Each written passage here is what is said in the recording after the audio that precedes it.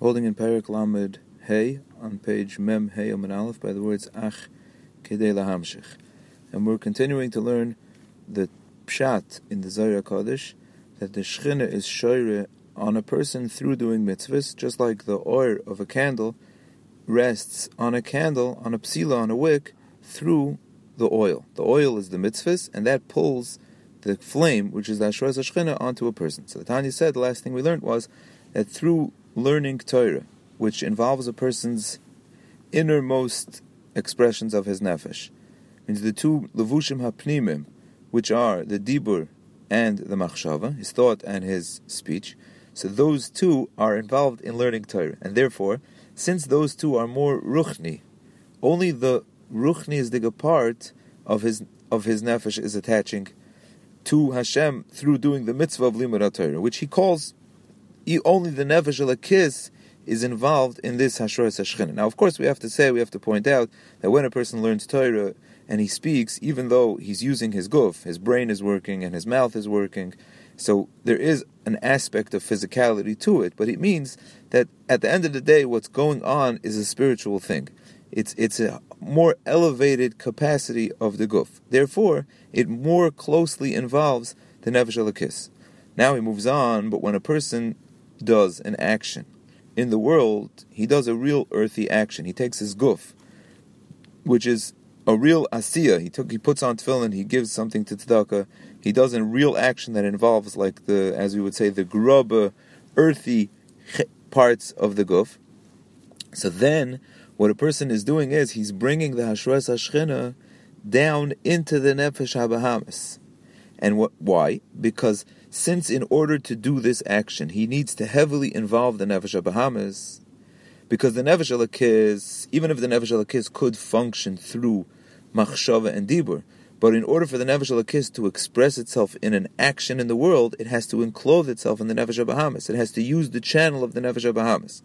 So therefore, at this moment, the nefesh habahamis is including itself in the ratzon of Hashem.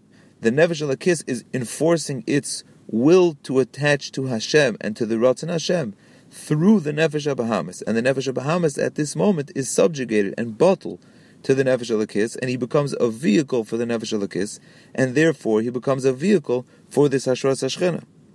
And even though, says the Tanya, that the nefesh habahamis in itself is still ra, it's still in its situation of being a mixture of Ra and Toiv, and it still has in it Ra, and it wasn't switched over to Toiv, it wasn't Nepach LeToiv, he didn't become a tzaddik, he didn't switch over the makeup of his nefesh habahamis to put it all the way to the back of the consciousness and make that he's a tzaddik now, and his nefesh habahamis is completely asleep. But at this moment, his nefesh habahamis is like in Golus, and his nefesh alakis is ruling, and therefore there's a hashras hashchina that's shoire even on his nefesh habahamis, because, like we said, hashras hashchina means when you bring out ratzon Hashem in the world.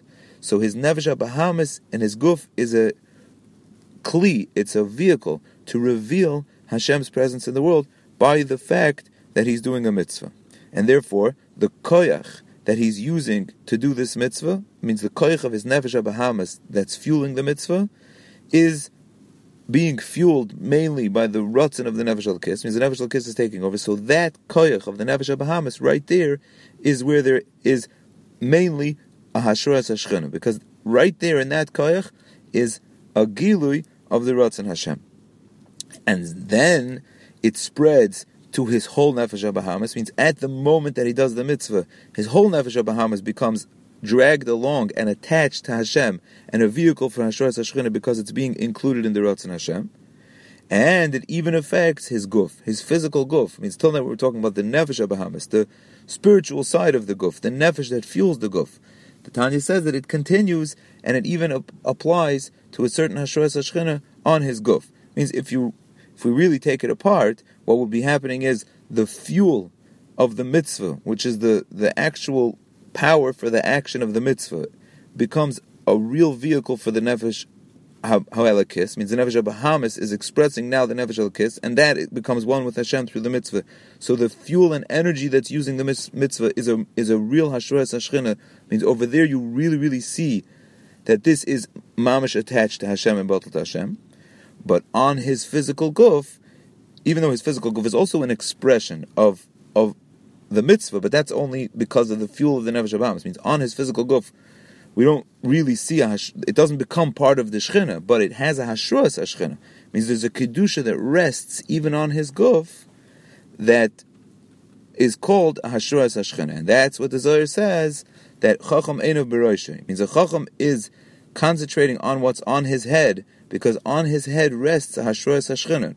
He uses his whole body to do mitzvahs, and the energy behind those mitzvahs is the connection to Hashem, because the mitzvah is the Rachon Hashem, and therefore he brings down onto him a Kedusha and a Hashras HaShechina that rests on his head.